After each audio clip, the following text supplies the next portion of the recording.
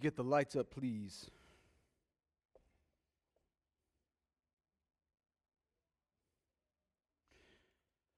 All right, let's go Titus chapter 3. Titus chapter 3. If you don't have a Bible, we will have the text up on the screens behind me in just a little bit.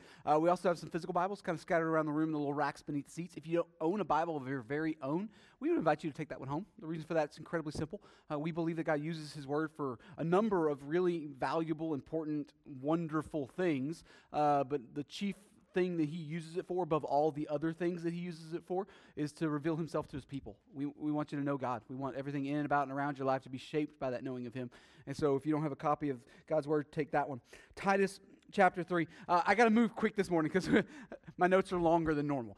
Just giving you a warning. All right, so we are pretty deep now into our effort to kind of walk through the book of Titus together. It's a short letter, but it's also an incredibly dense little letter. In fact, this series is already a couple of weeks longer than what we originally slated on the calendar, and we're not done yet. All right, we won't be done today either. All right, if you're new, Titus is written by the Apostle Paul to a young disciple of his, now ministry partner of his, named Titus. That's how it gets the name. And it's written to address a problem that had crept up in an incredibly young church. Paul and Titus had started this church together on the island of Crete shortly after the end of the book of Acts. But Paul eventually moves on from there to go work on some other stuff. But he leaves Titus behind to kind of clean up the last little bit of stuff on the to-do list. But apparently, Titus struggled to clean some of those things up because, well, Paul writes a letter to deal with one of those things. All right, and so, like some bad leaders, bad teachers had risen up from within the church and were making a mess of things. They were teaching a works-based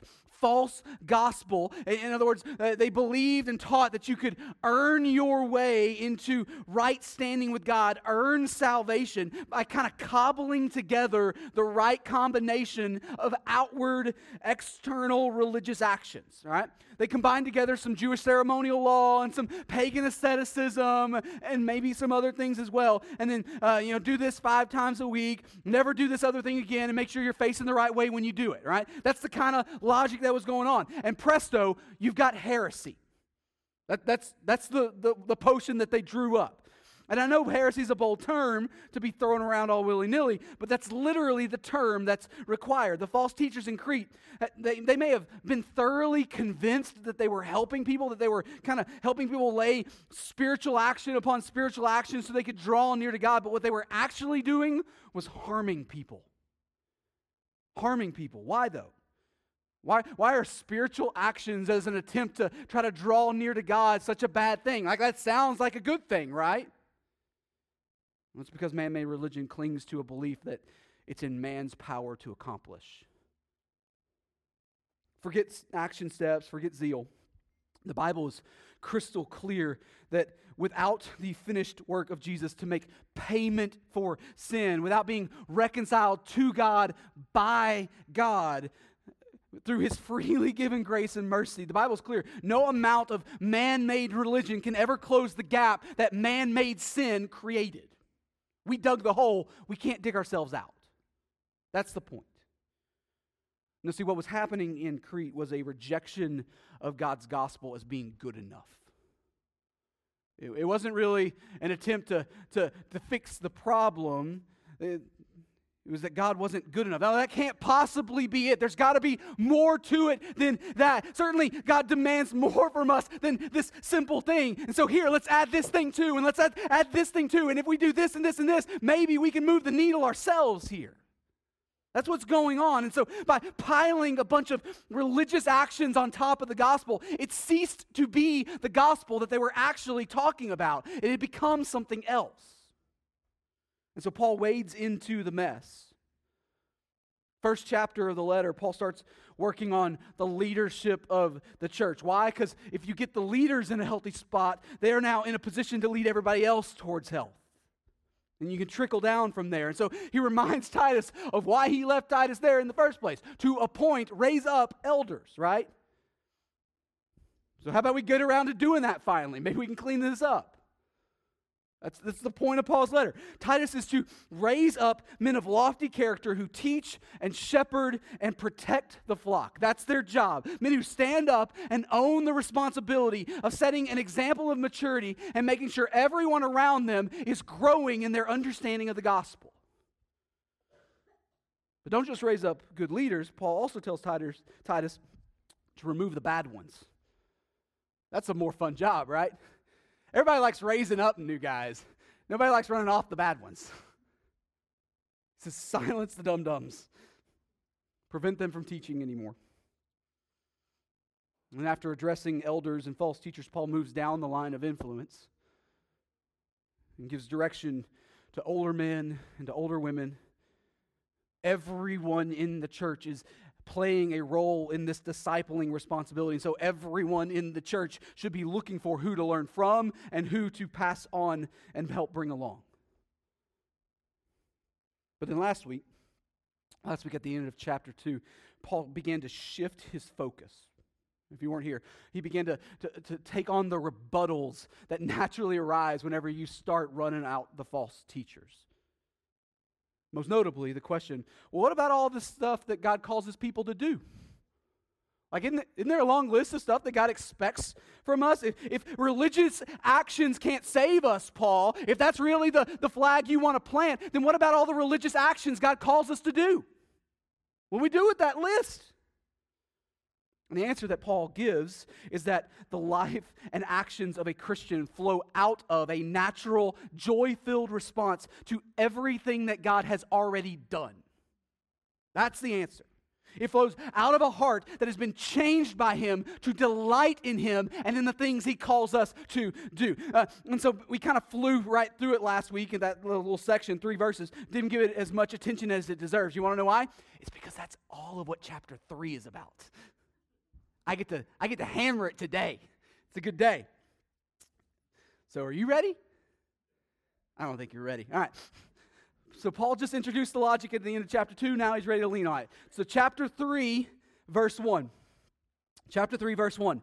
It says, remind them, speaking to Titus, talking about the church, remind them to be submissive to rulers and authorities, to be obedient, to be ready for every good work. All right, so Titus is tasked with consistently teaching the church under his care, right? That's what Paul means by remind them. Bring this up over and over again. And like before, I would argue that this extends to every elder of every healthy church. It's not just Titus's job, it's the job of every elder in every church. Now, this is not the first time that Paul has charged Titus and other elders with teaching something. If you're keeping score, all right, if you remember, Paul bookended chapter 2 with the same kind of command. Remind them of this stuff. Consistently show them this stuff. He charged Titus to teach sound doctrine all throughout chapter 2. And in the middle of chapter 2, he fleshed that out by showing that sound doctrine is the gospel. And so this new charge, it flows on the heels of the first one, right? It doesn't supplant the first one. It follows after the first one. If you're doing well, then teach these things too. So what are those other things? Well, for starters, Paul says to remind the church that they are to be submissive to rulers and authorities. And he is very clearly talking about earthly authorities here, governmental leaders. And I'm sure no one in this room has a yeah, but to offer. Right? Everybody's like, yeah, let's get ready. I'm so excited to be more obedient to my governmental leaders. Let's do this. You're laughing. Why are you laughing? It is funny, yeah. Can we be honest? I don't know if this is a place for that, but this verse is usually loved when it's your guy sitting on the throne, and it's usually hated when it's not your guy. Right? And that reality probably ought to teach us something important about how we continue to elevate politics to a place of idolatry in our culture. You want a measuring stick for spiritual maturity? If your obedience to this verse depends on whether or not you like the policies being set, then the issue is not with the verse. The issue is with our heart. Now, the obvious caveats are clear, right? Neither Paul nor anyone else is calling God's people to turn a blind eye to tyranny or to willingly participate in what God clearly calls sin. And nobody is calling for God's people not to take advantage of the opportunity to speak into our government and change things as we have privilege and ability to do. That is a good gift from God. Those are all good God-glorifying ways for Christians to not only engage, but I think love their community well. Those are good things, and we should lean on those things. But the posture of running as fast as we possibly can to figure out and point out all the yeah buts, it might tell us something about our heart. If we got to make a beeline as fast as we can to say, yeah, I get that, but that might indicate some things less than Christ-like in us. So what is Paul saying then? He's calling us to a model citizenship. A model citizenship. He's calling us to go further down the road of grace and patience than those who do not have new hearts that look like Jesus. That's what he's calling us to. Those who have not been given a new heart with new priorities and a brand new finish line. Paul's calling us to a general posture of submissiveness. Not because we're naturally docile. I promise you, that's not in me.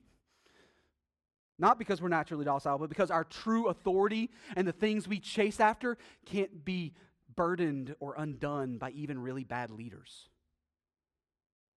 They're untouchable.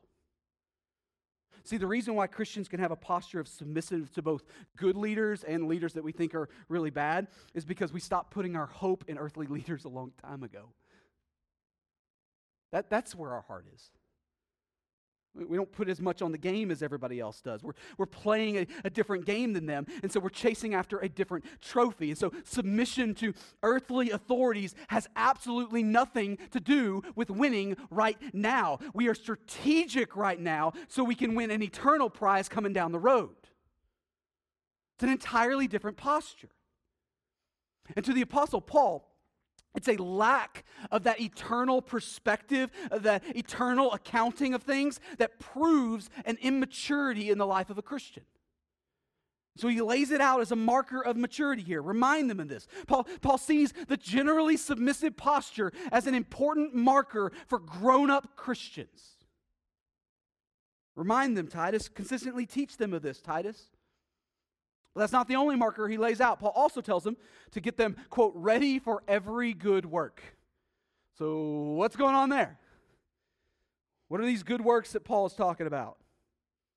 Well, I would consider it an others-focused action that reflects who we now are in Christ. That's what Paul means by good work. The gospel is not anti-work. The gospel is anti-earning. Those are not the same thing. I'll say it again because it needs to be sunk down deep. The gospel is not anti-work. The gospel is anti-earning. And if you're keeping score, this is the third time now that Paul has mentioned good works throughout this letter. Have you been tracking along with that? Anybody can point to them off the top of their head? I'm sure you can, right? All right, so in chapter 1, I know it was like 8 weeks ago for us, but in chapter 1, he says that false teachers are, quote, unfit for good works, meaning they are incapable of them. They can't do them. They may try to do works that they call good, but because of the sinfulness of their hearts, it's not going well. They're not as good as they think they are. In chapter 2, Paul brings up works again. Paul says that because of Jesus' redemptive work on our behalf, Jesus' people are now, quote, eager to do good works themselves.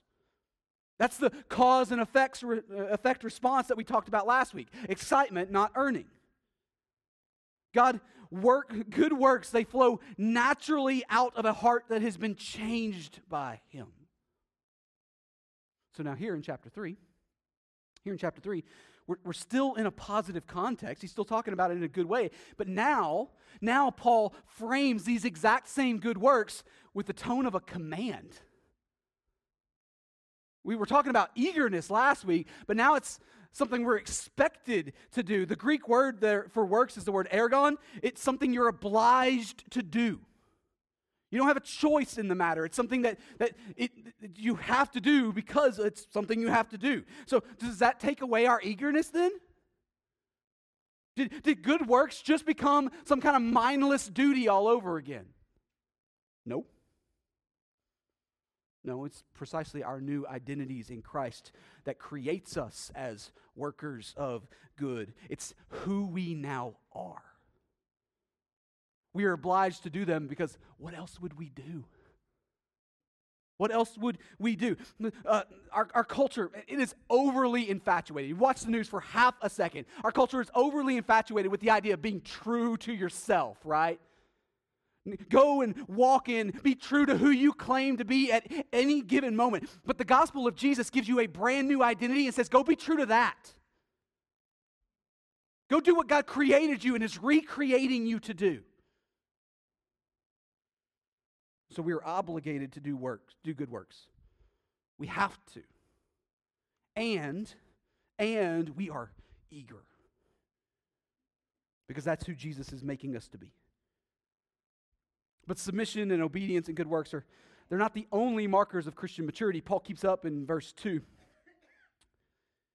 Remind them to speak evil of no one, to avoid quarreling, to be gentle, and to show perfect courtesy toward all people. Speak evil of no one.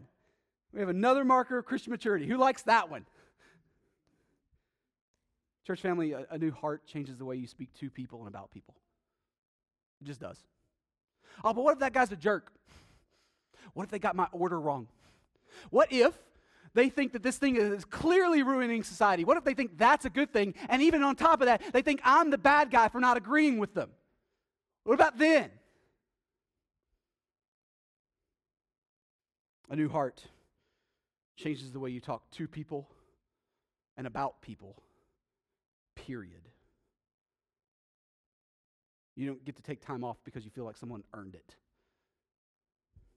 In fact, I'd argue that it's in the moments of conflict that our allegiance to Jesus' character and commands are most necessary. Most necessary. It's in those moments where the opportunity for being an ambassador for God's kingdom are most needed. And Paul says here that how you speak is an indicator of what it is you actually believe. How you talk to people is an indicator of what it is that you actually believe. Never as a way of earning your position with God. You can't clean up your language and your tone enough for God to finally be impressed with you. Oh, that one's got a slick tongue. I like him. That's not what's going on. Soft-spokenness is not a pathway for salvation, but according to Paul, it ought to be a fruit that flows freely from your salvation. It ought to be a natural byproduct of the position that you already have with God. Nearness changes you. There's a theological reality that everyone who claims to be a Christian needs to lock in and let sink down deep. Nearness to God changes you. And as you are changed, you not only begin to look more and more like Him, you also begin to speak more and more like Him. And I get it. I know saying that out loud, like everybody started going, like thinking of their best King James English. I'm going to talk like God. Clearly not what I'm talking about. No, I'm talking about truth wrapped in grace. Truth wrapped in grace. I'm talking about how God speaks to us in a self-sacrificing care and concern. I'm talking about that He speaks to us down on a level that we can comprehend without being absolutely undone by His holiness and other thanness. I'm talking about how He meets us where we are and offers Himself to us in spite of us. I'm certain, quite certain, I know I've got them. I'm certain that you've got people in your life that are jerks and morons and probably done you wrong. I got a few myself. I am equally certain that you don't want for 1 second for God to speak to you like the jerk and moron and wrongdoer that you are. I don't want that. I don't think you do either. Paul says that one of the jobs of an elder, Titus's job, every other elder's job, is to consistently remind the church of that marker of Christian maturity. It's another measuring stick. It's another measuring stick. You want a quick read indicator of if someone is actually doing and following Jesus and understands the gospel in a way that they need to understand it. Like, watch how they talk to people. That's what Paul says. That doesn't mean that Christians don't fail and sin and all those things. Of course they do. Christians are capable of having really bad days. They're just as capable as anybody else is of forgetting who they are. Absolutely. But growth will always eventually show itself through both motive and patterns of progress. Or else it's not growth. So a complete lack of caring or a complete inability to look back on some wins, it's an indicator of something. It reveals who you really are, regardless of whatever it is that you confess out of your mouth. Which leads to the next marker.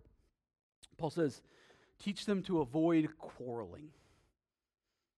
Have you noticed that there are some people in the world that just always go around looking for a fight to start? You know any of those people? I don't know any of those people at all. People that the drama always seems to follow them everywhere, mostly because they're always creating the drama. But that's not a mature Christian posture. Not at all. In the same way that we lean towards obedience and lean towards a soft-spokenness, we also lean towards peacemaking. We do what we can to stay out of the petty stuff. Not because we're shy. Not because we don't want to wade in, or it's not because we can't handle ourselves when the arguing starts. It's because with new Jesus-focused priorities, we don't have time to meddle with the stuff that won't matter 10,000 years from now. You ever seen a parent arguing with their kids and bickering over things? Like in a moment, like those of you who have kids, have you ever heard your kids bickering over a toy? That's never happened in my house. By the way, what's the correct answer from a parent when that happens? Nobody gets the toy, right? Everybody go play in a different room. Separate yourselves, get lost. All right, go read a book. All right. What if instead of answering like a parent, they joined in with the bickering? That would be a really awkward moment, right? That would be an incredibly awkward moment. Paul says that elders are to consistently remind the church to stay out of the nonsense. And it's not because the argument doesn't really matter, or that the people involved in the argument are unpassionate. It's because we see differently, and we value things differently, and we have a longer view of what's going on here with higher priorities, right? Paul says that elders are consistently remind the church to stay out of the nonsense. And so Christian maturity is at least partially fleshed out by right priorities. But how does that square with recognizing and silencing the false teachers? Right? Didn't Paul just go through all that kind of stuff? If we're supposed to stay out of quarreling, what does it look like to silence the ones who are teaching bad stuff? Well, I would argue that that's not the petty stuff.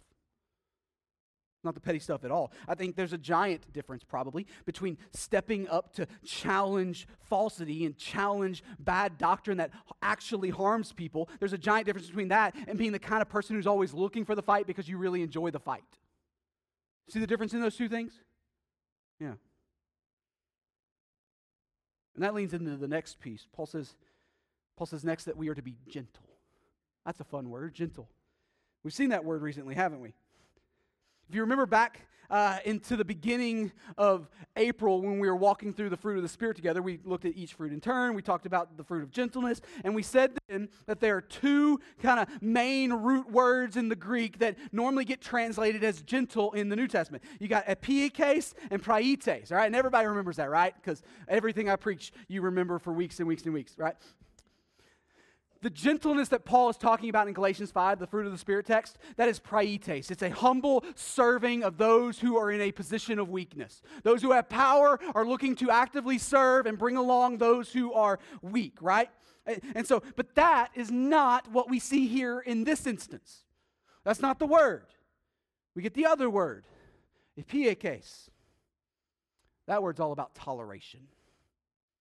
Toleration. You've got the power, and you're putting up with the annoying one. You ever been in that situation? You just have to bite your tongue and ride it out? Follow me here. Paul says that a marker of Christian maturity, is that we should have a long fuse, a slow-burning fuse with those who are always looking to get a rile out of us. He says that we should tolerate them. Now, why would that be something that must be seen in the life and character of God's people? Probably, my argument, and it's just spitballing on my part, but probably because that's exactly what it takes to accomplish all the other things that God just called us to. It's really hard to guard your tongue and avoid the unnecessary argument if your skin is thin, right? And so, believe it or not, a tolerant patience is a marker of Christian maturity, and for good reason. Like, we want people, all people, even the really annoying people, to come to salvation, so we'll put up with them even if they're really difficult to be around. Because we're playing a longer game.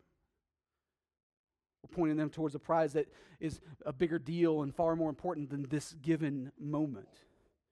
So it's an act of love towards them to tolerate them.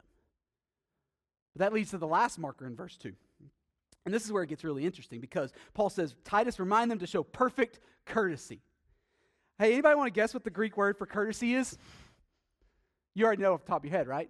I've actually already told you. It's praites, the other word for gentle. And so not merely toleration, a humble serving of those who are in a position of weakness. Paul hangs us on the hook for both versions of gentle in this text. We're to both tolerate the annoying and constantly looking for ways to serve them. That's fun. Who wants to go do that this weekend? What if I don't want to do that? What if I'd rather hold a grudge? What if I think it's more important to fight for what I want right now? And what if I think that all this gentleness stuff is for the birds? What if I would rather be the one who fights for what I want, and I think all the people who are playing the gentleness game are the people who get walked all over in life? What do you say now, Woodard? I'd say that markers of maturity prove themselves to be the correct markers the very moment that they strike us as something we don't want to do. I'll say that again because I think it matters. I'd say that markers of maturity in the Christian life prove themselves to be the markers that we need the very moment that they strike us as something we don't want to do. That instinct to fight back, say, no, that one's not for me. I think God's attacking something. They prove themselves to be exactly the markers of maturity that we need because they prick us at the foundations of our idolatry and pride. So much so that Paul doesn't carve out any caveats here. He doesn't say, well, these things are really important and all, unless you're having a bad day, of course, and just write them off. Titus, remind them of these things. That is obviously, unless the culture of Crete starts to become antagonistic to the church, and then it's probably best to throw your weight around a little bit. It's not what he says. No, Paul lays out these markers, tells Titus to be consistent in teaching them because there is an expectation that they are all present and growing in the lives of God's people. Those who claim to know him, claim to be reconciled in him, are growing in these ways. Those who have been called out of darkness and into his marvelous light. Those who have been claimed by the King as a people for his own possession. They are slowly but surely being changed day after day after day to see the world and live in a way that more accurately reflects who he is. That's the game. Okay. But like, how are these markers and expectations, how are they different from the works-based false gospels that we've rejected? Well, we talked about it last week. We've already talked about it a little bit today. But in case you weren't here, the largest difference is the point at which they originate. They start from entirely different places. Works-based false gospels call you to do every possible thing in your power to keep piling on more and more and more external effort, all in the hopes that God will one day finally look down and go, that's pretty impressive. That's the game. Finally think that you have done enough to allow him to grace your presence. All right? Finally allow you to be near him because he is holy and good and you finally made the cut. That's the game. But not only is it never within your power to achieve a perfect holiness for God, you don't have the legs for that, but let's say for a second that you did have the legs for that and you finally managed through grinding everything in you and working as hard as you can that you finally managed to get there. You can never take your foot off the gas. You have to keep up that perfection forever or else you'd lose it. And so when people finally get to the point where they figure out that they can't pull off that endless, perfect effort, when they finally discover that they are in way over their head, what they usually do is they respond in one of two ways. They either give up and go home, or they artificially reduce God's holiness to something that they can achieve. By either making him less holy than he is, or by working their tails off to be holy in public and then setting it all down the moment they're in private. They change the rules of the game so that they can convince themselves and definitely convince everybody else who's trying to watch from a distance that they're making it, that they're actually pulling it off. But the true gospel, guys, is diametrically opposed to that understanding in every way, shape, and form. The true gospel begins with position and status lavished freely upon you because of the sufficient merit of the Son of God who lived sinlessly, died sacrificially, and was raised again victoriously to purchase a people for himself. Instead of fighting for position, you are lavished with position. It begins with that position and status being joyfully declared over you and miraculously birthed in you, and then proceeds to bleed out from the core of you into every corner of who you are. Every corner of what you do. While the false gospel of works attempts to change who you are from the outside in, the true gospel gives you a brand new identity in Christ that then fleshes itself out in the only logical way possible. Works that reflect his character. Or to say it a different way, right knowledge of the gospel naturally produces a right living of the gospel. But if that wasn't enough, Paul goes into story mode here in verse 3. Verse 3, for we ourselves were once foolish, disobedient, led astray, slaves to various passions and pleasures, passing our days in malice and envy, hated by others and hating one another. Paul says, hey, we all know where we came from.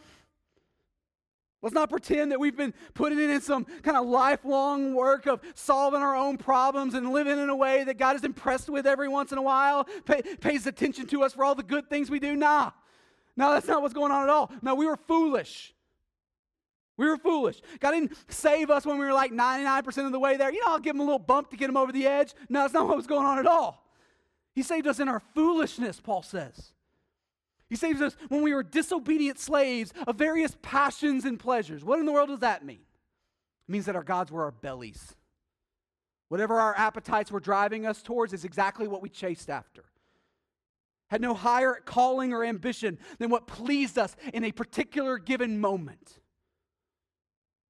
It says that our days were filled with and defined by malice and envy. Before Jesus, we were fundamentally selfish creatures who neither loved our Creator nor other creatures as much as we loved ourselves. And so when those others got in the way, God or any other person, when they got in the way of something that we thought we deserved, we despised them. So at the very least, at the absolute minimum, at the very least, in those moments where you find yourself in a place where it's really, really hard to love some unlovely person, one of the very first things that we need to remember in that moment is that you was the unlovely person. You were the unlovely person. We were the ones who were difficult to love and had nothing to offer back to this good God. And so what caused the turnaround, right? That's the obvious question. What caused the turnaround? What shifted us from unlovely to loved by God? I mean, did we finally wake up one day and decide that, to get our life back in order, hit rock bottom and told ourselves, self, this will be the day I fix everything? Is that what happened? And again, this is the key difference between a false gospel of works being preached in Crete and the gospel of Jesus. Look at verse 4. But, call time out there because it matters. I will continue to stand by this until the day I die. That is one of the sweetest words in the Bible. But, this is who we truly are. This is what we truly deserve. But, National Baptist Church, the world turns upside down with this three-letter word. But what? But when the goodness and loving kindness of God our Savior appeared, He saved us. Not because of works done by us in righteousness, but according to His own mercy, by the washing of regeneration and renewal of the Holy Spirit, whom He poured out on us richly through Jesus Christ our Savior. All right, Paul says, hey, we all know where we came from, but we also know who our God is. And in spite of our unloveliness, He is full of goodness. He is full of loving kindness. In spite of our unloveliness, He has appeared. And in spite of our loveliness, church, our unloveliness, He has saved us. Well, surely that's because we figured out something that He needed or wanted from us, right? Something that we traded, and so now He gets something out of the deal. Finally found a way to sweeten the pot and make it worth it to Him, right? It's pretty clear that it wasn't because of any works of righteousness on our part, because I'm looking around, I don't have any. No, Paul says that it was enough that we are a platform to showcase the depth of God's mercy. That all of His creation will see and forever marvel at the God who saw fit to love the unlovely. But how did He do it? Well, by washing of regeneration and renewal of the Holy Spirit, poured out richly through Jesus Christ, of course. Make total sense to everybody, right? If you didn't notice, none of those three things are things that you can do. They must be done to you. Doesn't matter what your work ethic is, doesn't matter how sincere you might be. Salvation, biblically speaking, salvation is a God-initiated event. Paul's describing a moment where the heart is awakened to its desperate need for a Savior because of its sin, regeneration. A moment where the offer of Jesus is seen and understood as the only viable option for you. And where upon calling out to Him in saving faith, the Spirit of God dwells in you and gives you new life. In another place, John chapter 3, text that you're probably more familiar with, Jesus calls this moment being born again. For some, it's a moment that is clear and obvious, unmistakable. You can remember back to a specific day on the calendar and what you were thinking as you walked through that step. You know exactly that moment. You love that moment. Others, it's more of a gradual shift, I think. You look back one day, you turn around, and you realize that apparently you believe this stuff for a while now. I don't know what happened, but Jesus did something. Jesus has been working on you from before you were even aware of it. But whether you can remember that moment or not, point to that moment or you can't point to that moment, what is non-negotiable, biblically speaking, is that God, in His goodness and in His great sovereignty, acted on the life of someone who was far from Him and brought them near. Not through any merit of your own, but through the perfect merit of His perfect Son. Working before you and in you and in spite of you. And I get it, that may create some questions in some folks. Some of you might be thinking, but where does my decision to follow Jesus fall into the mix here? Where does it come into play? Well, according to verses 4, 5, and 6, the answer is not yet. The Bible never diminishes the decision you made to follow Jesus. In fact, it accounts it as eternally important. What the Bible does do is place that decision after a God-given change that has taken place in your heart to love the God that you used to rebel against. Something in you shifted, a change that causes you to desire Him and what He offers you when you rejected it before. So in that moment, you did the most natural thing that anyone could ever do in your situation. You cried out to the one who is not only can save you, but is saving you. You gladly chose his offer because, what else would you choose? Look at the offer. How could you not choose the offer? You've been given a new heart that thinks the offer is incredibly lovely, so you acted on it. But what's the aim of God in this moment? Right? Why is he working in people like this? What is he doing? Well, Paul tells us at verse 7. So that, call time out there. For those who haven't been here for very long, we always try to stop whenever we see this phrase in our text. And the reason for that is because we need to understand the weightiness of what is going on grammatically in this moment. The phrase so that is a special conjunction that sets up a means to a greater end kind of relationship. I did blank so that I could do blank. All right? So whatever's going on in the first blank, awesome, great, wonderful. It may even be life-changing, right? It should be celebrated even. But it's a means to something even better. It's a platform so you can get the thing that you really want that's even way cooler than that. All right? So Paul just said that God is saving people. He works sovereignly. He works miraculously. He works by loving the unlovely, by giving them the new identities and calling them to himself that he wants them to have so that what? I mean, if those really awesome things are the means to a greater end, what's the greater end? Verse 7. So that being justified by his grace, we might become heirs according to the hope of eternal life. Heirs. We might become heirs of whom? God. Church family, salvation from the judgment of our sin is a wonderful thing to be saved away from. Nobody's doubting that for a second. It is good and right to focus our attention on it. It is good and right to preach sermons about it. It is good and right to sing songs declaring the glories of God for his provision. We can and do and will. But being saved from judgment for our sin is nowhere near the fullness of what the Bible calls us to celebrate when it comes to the gift of God's Son on the cross, what the Lord purchased for us. In fact, an argument needs to be made that if we were merely saved from punishment, it would actually be a tragedy. It would not be good news.